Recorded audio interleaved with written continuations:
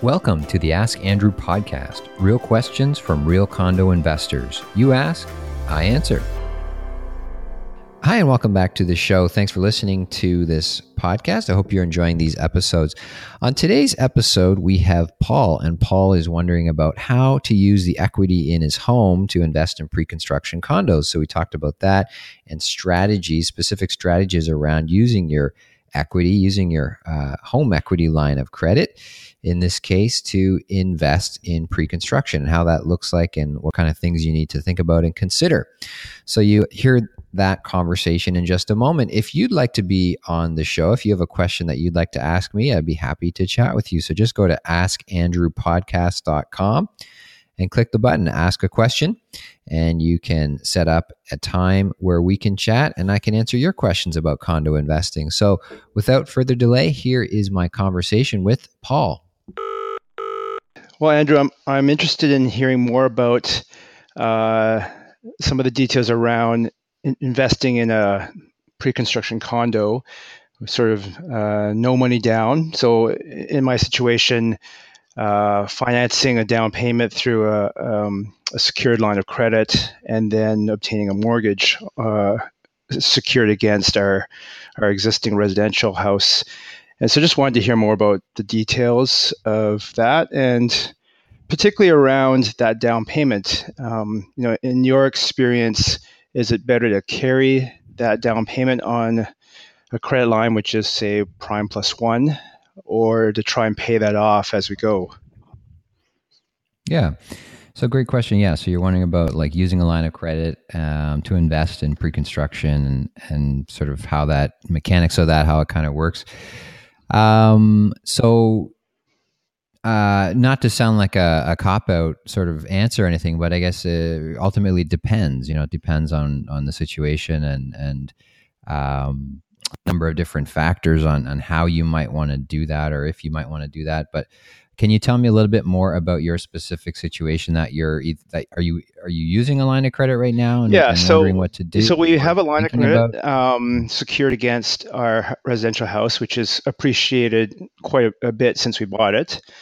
So we've actually. So maybe start there. Tell me about that. Like, so the house that you have. Yeah. So we have about 300. How much is your mortgage? Yeah. So we have, bought it for $430. It was appraised recently at $720 over 9 years. It's kind of a crazy market where we are here. So took a secured line of credit against the house and made a down payment on a pre-construction condo that we're still in the process of completing the down payments. And then also have been pre-approved for a mortgage for that condo. And so, from a cash flow perspective, wondering in the long term, is it better to pay down that line of credit, assuming that the cash flow, that we would be cash flow neutral when we're renting the place, and even if we were slightly paying more than so cash flow negative, if we were having to pay a bit more in interest costs. But really, is there a benefit to doing that and writing off the interest, or trying to pay down that credit line? In the long run, we don't need that equity that the credit line is tying up, and we don't need, I don't feel like we would need to pay it down from any sort of financial plan. But just wondering, from your perspective, right. What are some things to think about? Yeah. What's the move? Yeah. So yeah, generally speaking, I mean, I've written a lot about using HELOCs, line of credit, equity in your home to invest. Generally speaking, I think it's a great strategy. Generally speaking, I think that, most people who have bought a house or any property, sort of 2-3 years ago or beyond, like if you've owned a property for any length of time in Southern Ontario, you probably have a tremendous amount of equity that you're sitting on. And most people are just not utilizing that equity at all. And it's really just a waste of a very powerful resource to grow your wealth and to invest in real estate. in terms of your specific situation, talking about you've used a line of credit to buy a pre-construction condo. So that condo is not finished yet. You're it's still not finished. So you're still making those payments. It's under construction. That's right. It's going to be finished approximately when? I think they're saying 2019. Okay, so about a year or so until it's done, and you start being able to rent that out.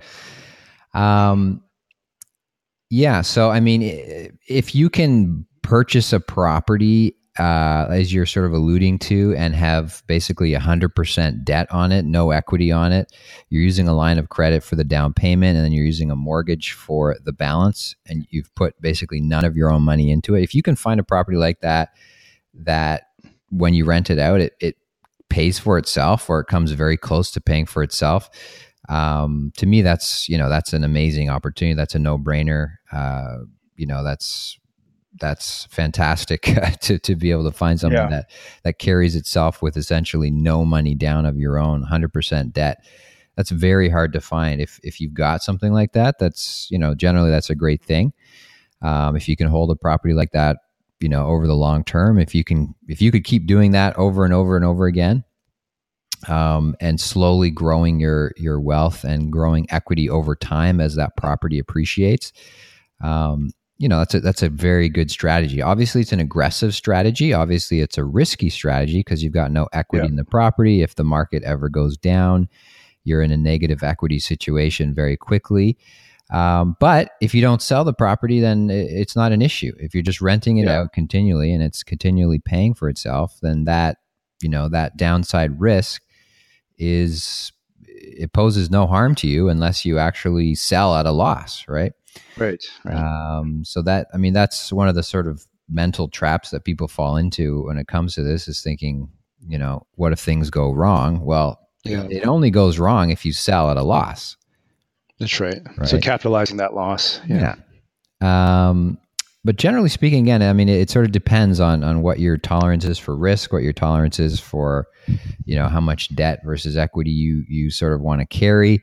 Most people would say probably take a strategy of basically using that HELOC to pay for the down payment, and then sort of setting a goal to pay off that debt, which, the HELOC debt is going to be at a higher interest rate, most likely, than your mortgage debt. So you'd want to pay off that HELOC debt first before you pay off your mortgage debt, pay off the higher interest debt that's costing you more first, right? Before you start thinking about paying off your mortgage debt, which is at a lower interest rate. Right. But yeah, so that's one way to look at it, and then the way a lot of people look at it is sort of, okay, let's buy something pre-construction. We don't have the cash up front, but we do have this line of credit we can access. It's not going to be finished for 3 or 4 years. We'll take the next 3 or 4 years as it's being built and sort of slowly set aside money from our income to pay down that line of credit, so that when the building is done, boom, we have equity in it right away. And hopefully, hopefully the property also has appreciated significantly from the time that you purchased a pre-construction to the time it's actually finished, and you've got additional equity there as well. Right. Does that make sense? Yep. Yeah. And then you would use that, potentially use the equity that's being built in the condo to purchase another property. Is that kind of your strategy? Yeah, it's sort of a rinse and repeat idea. And again, it's all about having a long-term strategy and understanding that real estate's a long-term game. You start thinking in decades. You're not thinking in year to year. You're not thinking one property at a time. You start thinking about building a portfolio of properties over decades. And yeah, it's a rinse and repeat where you can refinance these properties every 3 to 7 years, depending on sort of how much the equity grows, and you just continually reinvesting that equity into growing the portfolio, into adding more properties.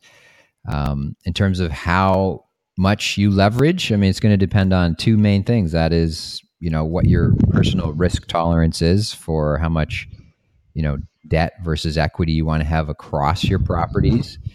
And the other thing is just what you can get approved for, obviously with the banks. Just because you have a lot of equity in a property doesn't necessarily mean you can get that out. Right. You still have to qualify to pay for that debt, with the bank. So that's what is one mistake that a lot of people don't realize. Some people, maybe they're self-employed, for example. They have a lower income, but they do have a lot of equity in their properties. So if without a decent or a high income, you're not going to get approved for those lines of credits to pull that equity out. In a lot of cases, even if you have a lot of equity across these different properties over time, if you don't show a strong income, if you don't have a good balance sheet, personally, then you're not going to be able to get access to that equity in some cases. So that's also something to think about and to talk, obviously, with your mortgage broker or your bank about, and understanding, what you can qualify for and how that works. Now, the good thing is when you have these rental properties, is you're getting income from the properties, right? You're getting rental income from the property. So that is being added to your income. All right. So that counts as income for those calculations. Yeah. It's added, that rental income is added to your income. And so it allows you to qualify for more.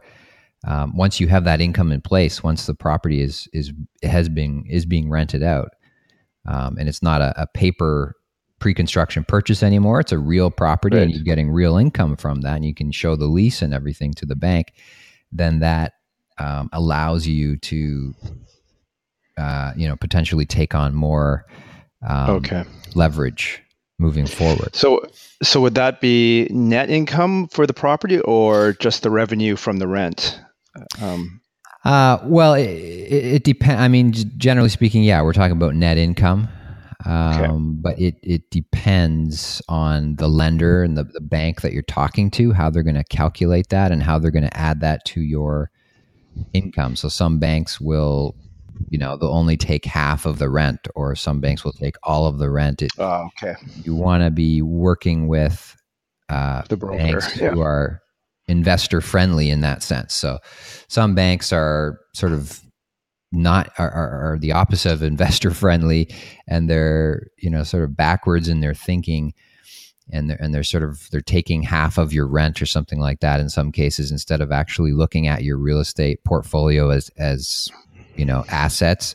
They're looking at it as almost like their liabilities, and they're punishing you for having these income producing properties, which is completely asinine for those of us who understand real estate investing. But not every bank is like that, so it depends from time to time. I mean, right now, Scotiabank, CIBC, for example, tend to be very on the ball and forward thinking with understanding investment properties and working with investors who have multiple properties. But bank policies, mortgage policies change from time to time. So it depends on when you need the mortgage and what banks are playing ball or not at the time. Okay. No, that's good. I think that's good advice. The property that we have is we purchased it below the market price for similar properties that are already being rented. Amazing. In Kitchener. So it's a bit of a booming market. So. Yeah. So what are the details on the unit? Like, what did you pay for? Yeah, we got a 1 bedroom. Rent out for? Yeah, we got a 1 bedroom, 1 bathroom. I think it's 600 square feet, including a balcony. It's the Charlie West development, which overlooks Victoria Park in Kitchener. It's in the Innovation District, where Google and a bunch of other high-tech companies are. Yep. Close to transit. So it seems like a good, right on the new rapid transit LRT line. So we got it for $384, including parking and a storage unit. Current rental is probably around $1,400. Anticipating for that, $1,450 a month. So we bought it for 385, and there are some resale condos that may be 1 or 2 years old in a similar area by the same developer that are um, above 400 right now. Above 400, nice. Yeah. Yeah. So you've certainly got some equity there. In terms of looking at those numbers, 384 purchase price, renting it for 14 to 1450. So that's, you're definitely not going to be able to have positive cash flow on that with 100% financing. You probably, even at 20% equity, 80% mortgage on something like that, you're still probably going to be short. Yeah. Short on that. I'm actually from a cash flow basis. Let me just double check my numbers here, because I think I'm out by 100,000. I think we bought it for 284, and current ones are selling for 350. Okay. Yeah, that sounds more. Yeah, there you go. That sounds better. Yeah. That sounds better. Okay. Yeah, I was out by 100. Yeah, so that's a good time to be wrong, to be off by 100. Yeah, so that sounds great. That sounds a lot better. So yeah, if you're talking about, you bought it for 284. That's right. That's incredible. 1 bedroom with parking, 284. Incredible price. So yeah, if you can rent that out for 1450, then with 20% down, that would be cash flow positive.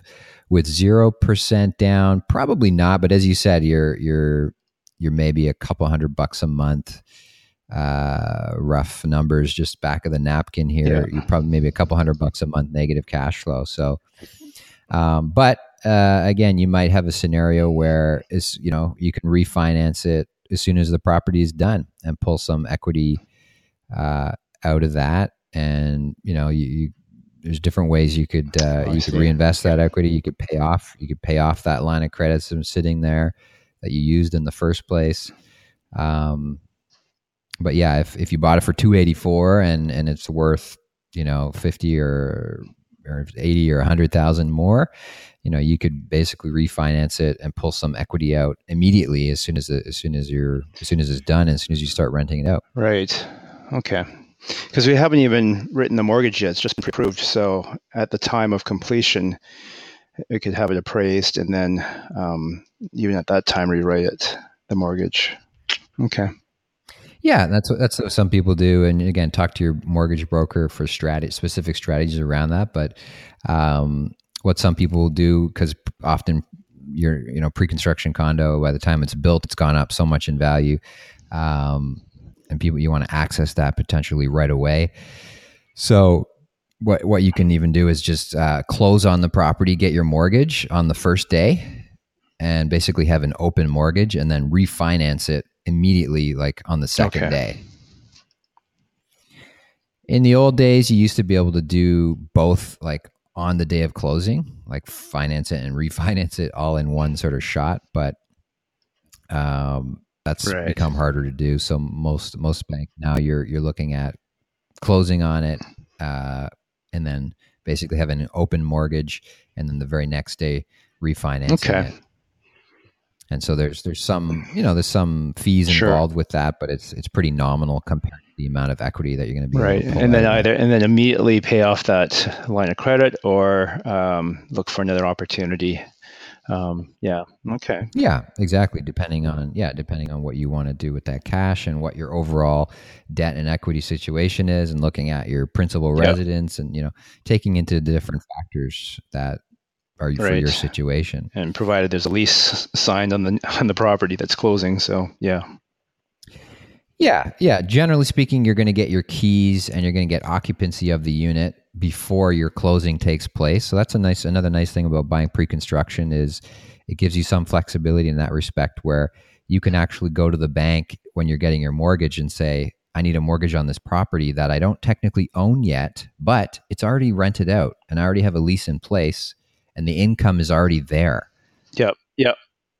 Right. So the bank, that's a unique thing about an advantage in a way of the condo pre-construction condo process, where you have occupancy before you have final closing, is you've actually got income coming in on the asset before you even own the asset. And the bank looks at that and says, oh, wow, okay, so here's your personal income. And you also have income coming in from this property, rental income, and even though you don't even own the property yet. So we're going to add that to the equation and do the numbers that way. So it helps you out in that perspective. That's great. That's really helpful, Andrew. I appreciate the answers there and the time. Sure. Yeah, no problem. Are you looking at adding more units? Are you wanting to close on this one before you get to the next one? I think that's where we're at now. This is our entry into the market, and kind of want to see how this goes and learn a few things. But yeah, I think we'd close on this one and then look at our next one. But yeah, it sounds like the first one, sounds like you've done very well already. You're doing exactly what you want to do. If you got it for $284, that's perfect.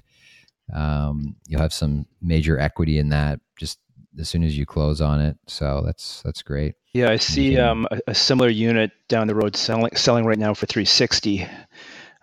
So it's already below market and renting for $1,400. So I think our numbers are good here. So yeah. I mean, if you got a property like that in an area like that, transit, the LRT and everything is coming in there.